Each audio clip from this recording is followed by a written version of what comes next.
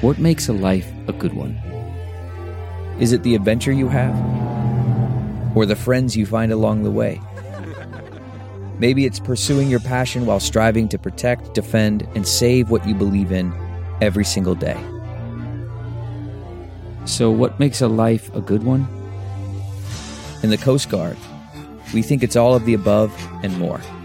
But you'll have to find out for yourself. Visit gocoastguard.com to learn more. Why tigers, bears, and elephants keep wandering into Chinese towns. In recent years, China has clamped down hard on the killing of protected species.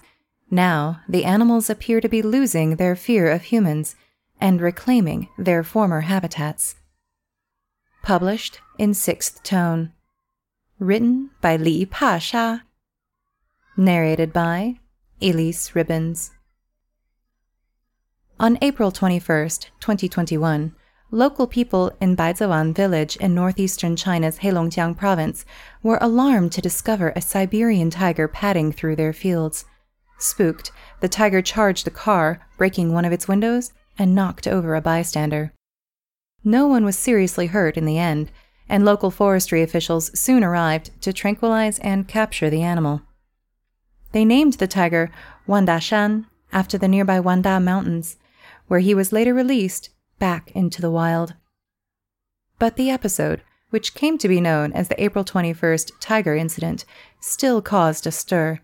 "We hadn't seen a tiger here for 50 years, one local told 6th Tone's sister site, The Paper. Unusual sightings like this are on the rise in China.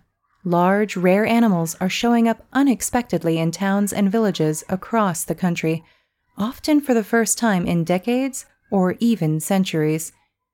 Elephants hadn't been seen near Kunming, the capital of southwest China's Yunnan province, for around 1,000 years, until last June, when a 15-strong herd entered the city's outskirts after marching 500 kilometers from the forests of Xishuangbanna Prefecture. Snow leopards normally avoid all contact with people, but in March, one was filmed walking on the fence of a primary school in Menyuan, a town in northwest China's Qinghai province. Dazed after leaping straight into a glass wall, the cat was captured and released back into the wild. Why have so many animals begun wandering into populated areas in China, apparently unafraid of the people living there? COP crackdown. In Kunming, locals joked that the elephants had come to the city to attend the COP15, the United Nations Biodiversity Conference that was held there last October, and the event may in fact have played a role, albeit indirectly, in the animals' journey. The theme of the COP15 was Building the Ecological Civilization, correcting past damage to the environment and creating a sustainable coexistence with nature. In China, the build-up to the conference was accompanied by a sweeping crackdown on wildlife violations, with those caught killing Grade 1 protected animals handed decade-long prison sentences. The clampdown, together with a series of projects to protect and restore local ecosystems, has been a game-changer for animal protection in the country, conservation experts told 6th Tone. A number of flagship species, from Siberian tigers to snow leopards, have started to make a comeback. Terry Townshend, a conservation economist and long-term Beijing resident, said there has been a huge change in the responsiveness of law enforcement to wildlife crimes. When the Brit isn't working his day job at the Paulson Institute, he is a dedicated birdwatcher. "My experience with birds is chalk and cheese compared with when I first came here in 2010, said Townsend. "I was finding illegal nets frequently, but the police were not interested. Now I have a local policeman on WeChat. He will be there in half an hour if I find something." Dai Yunchuan, an ecologist at Chongqing Academy of Social Sciences, agrees. "There has been a lot of progress in wildlife protection," said Dai. The legislation protecting wild animals has been strengthened, enforcement too, and national parks were created. The increase in conservation efforts also appears to be driving changes in animal behavior. Many species are expanding their habitats and increasingly straying into residential areas. In some regions, they even appear to be losing their fear of humans, having learned that they are unlikely to be harmed. Dai has spent years studying a rise in human-bear conflict on the Tibetan Plateau, where brown bears are now raiding dumpsters for food and breaking into houses. Last year, domestic media reported on Tibetan bears stealing food from army bases and getting stuck in garbage pits. The raids are partly a result of the growing Tibetan brown bear population, Dai said. No detailed studies on local bear numbers have been done, but ecologists generally agree that they are increasing. However, the biggest factor is the changing behavior of both herders and bears, he added. In 1995, the government started to build winter homes for nomadic herders, said Dai. Brown bears realized that around buildings and inside, if you break in, you can find high-energy food. Sugar, butter. The bears then passed this behavior to the next generation. Decades ago, the Tibetan nomads would fire their guns to scare away the bears. But in the early 2000s, China confiscated all hunting weapons, and the bears are no longer afraid of people. Plus, the law is now on the side of the bears. A bear can break into your home, hurt you, or even kill someone, but you cannot kill the bear. You will go to jail, Dai said. The brown bear is a protected species in China. Article 341 of China's criminal law prohibits capturing, killing, and harming endangered species of wild animals. While the law was rarely enforced in the past, the number of prosecutions has risen dramatically in recent years. China Judgments Online, a public database of court records, only lists one case related to Article 341 violation for 2000, the first year for which records are available. In 2021, there were over 2,000 such cases. Dual citizens. In northeast China's Heilongjiang province, home to Siberian tigers, prosecutions involving Article 341 have risen from 12 in 2012 to over 100 per year today. One case shows the severity of sentences for killing a tiger, a Grade 1 protected species. 2 poachers got 13.5 and 11 years behind bars, respectively. In the early 2000s, about half a dozen Siberian tigers were thought to be left in China, but a concerted conservation campaign has brought the big cats back from the brink. The remaining tiger habitats near China's border with Russia have been declared protected areas and cleared of traps and snares set for deer and boar, the tiger's main prey. Now there are between 30 and 50 Siberian tigers in Jilin and Heilongjiang provinces. Video footage of tigers crossing roads in China, filmed by passing motorists, has become a feature of local news broadcasts. Many of these tigers are dual citizens, commuting back and forth between Russia and China. Wan Dashan, however, crossed the border into China where no tigers had previously been known to do so. He belonged to a small and isolated tiger population on the Russian side, and he likely crossed into China to search for territory, Vadim Shkodin, press secretary at the Amur Siberian Tiger Conservation Society in Russia, told Sixth Tone. The Chinese side of the border is not a wilderness, but an agricultural landscape dotted with patches of forest, yet tigers are still capable of making it their home. Tigers can adapt to practically any conditions, said Shkodin. There are key points. First, that they are not hunted. Second, the prey base, how quickly it can be restored on the Chinese side. Tigers can readily turn to domestic animals as a food source, leading to conflict with humans. The most famous example is Putin's tigers.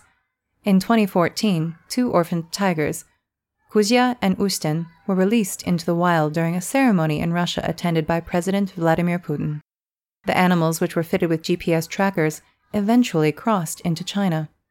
Rather than stalking deer, the pair went for low-hanging fruit, dogs, chickens, and goats, terrifying the local villagers and making themselves internet celebrities, before they headed back to Russia. In the northwestern Qinghai province, meanwhile, snow leopards are going after local herders' sheep and goats. A decade ago, the herders would kill any snow leopard breaking into their corral, often knocking them on the head with a shovel, said Charlotte Hacker, who did a PhD on snow leopard conservation genetics in Yushu, a city in Qinghai. Snow leopards killing your livestock was a huge financial burden, said Hacker. If you kill the cat, you can sell it and recoup some of those losses, making money and eliminate the threat. But, as elsewhere, attitudes have changed. The government now provides compensation for any killed livestock, while anyone caught killing a snow leopard, a Grade 1 protected animal, faces a decade in jail or more. Conservation organizations, meanwhile, have spent years working with local herders, convincing them to change their behavior toward wildlife. In Yushu, there is no tolerance toward them, said Hacker. Snow leopards break into corrals, and the herders just wait for them to leave. The young male snow leopard who invaded a primary school in Meiyuan was probably searching for territory after being expelled by the local dominant male, said Hacker. Crossing a valley to get to the mountains on the other side, he likely ran into trouble trying to traverse a few kilometers of human territory. New stomping grounds. The elephants in Yunnan province, however, had no such trouble. The herd tore through human habitats, causing over $1 million in damages, mainly by eating crops, but also stepping on at least 2 chickens, 1 goose, and drinking dry the water tank in a car showroom in the town of Yuxi. Hannah Mumby, an assistant professor at the University of Hong Kong who specializes in elephant behavioral ecology, said she wasn't surprised by the herd's erratic journey. This looked like a group of young animals, and younger elephants are often figuring out home range and are unpredictable in their movements, she said. Southern Yunnan, where China's elephants live, is developing rapidly, said Becky Shu Chen, a Yunnan native who works as a researcher at the Zoological Society of London. The region's tropical forests, the elephant's natural habitat, took a hammering from a rubber plantation boom in the 1990s and 2000s. The 300 or so remaining Yunnan elephants are now stranded in a mosaic of forest, growing urban developments, and agricultural land. Elephants are adapting to this new reality by changing their behavior, said Chen. Research in Yunnan shows that some elephant herds now prefer agricultural habitats to forest. A calorie-dense agricultural environment is very attractive to herbivores, said Mumby. There is evidence that elephants foraging on crops are bigger, and this gives them an evolutionary advantage. And just like the bears in Tibet, the elephants, a Grade 1 protected species, have learned to exploit their legal advantage, said Chen. In China, we move people to give way for elephants. In Thailand, people use firecrackers or build fences. In Africa, they use chili bombs to scare elephants away. But in China, we evacuate a village if elephants are coming. So elephants now have no fear. Elephants are very good at figuring out that there is no risk involved, Mumby added. If a group has older animals interacting with people, then for young animals it starts from day one. A young animal will think, this is frightening at first, but nothing happens. Yunnan's elephants have become so brazen, it's inspired a pun. The animals have gone from 怕人 to 半人, from afraid to people to people's companions. But they are far from friendly companions. Yunnan not only has to pay out millions of dollars worth of compensation to farmers for crop damage each year, elephant attacks are also on the increase. The entire province saw 32 deaths caused by elephants between 2011 and 2017. 12 people were killed in Xishuangbanna Prefecture alone in 2019. In 2019, an elephant monitoring and early warning system was rolled out in Xishuangbanna. It includes 600 infrared-triggered cameras, 21 real-time surveillance cameras, 177 alarm broadcasts, and a monitoring and control center. It cost over $4 million. Elephants in the south, snow leopards and bears in the west, tigers in the east? What's next? Leopards in the capital, Beijing, it seems. Once common in the municipality, leopards are now edging their way back from the Taihang Mountains in northern Shanxi province toward Beijing's Mount Ling, where Townsend is a regular visitor. The camera traps he places in local forests capture plenty of roe deer and boar, leopards' staple diet, he said. A local told me leopards were here in Mount Ling in the 1970s and that they took horses, said Townsend. Leopards will return to Beijing. It's just a question of when they will be here. Narrator's note. How did they miss out on the wonderful Wizard of Oz pun, right? Lions, tigers, and bears, oh my. Ugh, come on. Also, other narrator's note, in Sichuan there is a long tradition of the pandas roaming free through villages and ransacking things. It's quite adorable when you're not in the actual village with them.